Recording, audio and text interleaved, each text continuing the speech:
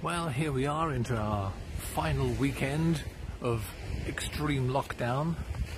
It's Saturday, today and tomorrow, and then Monday they're going to start to open up some things. Maybe a couple of little shops and ease some of the restrictions. Apparently water sports will be allowed in the sea, but no sunbathing. Today they put some new red and white tape across the entrances to the beach, at the steps down and the slopes. So you clearly are not allowed to go on the beach. And as you can see in the background, there's not a soul. And swing round that way. Again, we met one man on his bicycle. He's a tourist.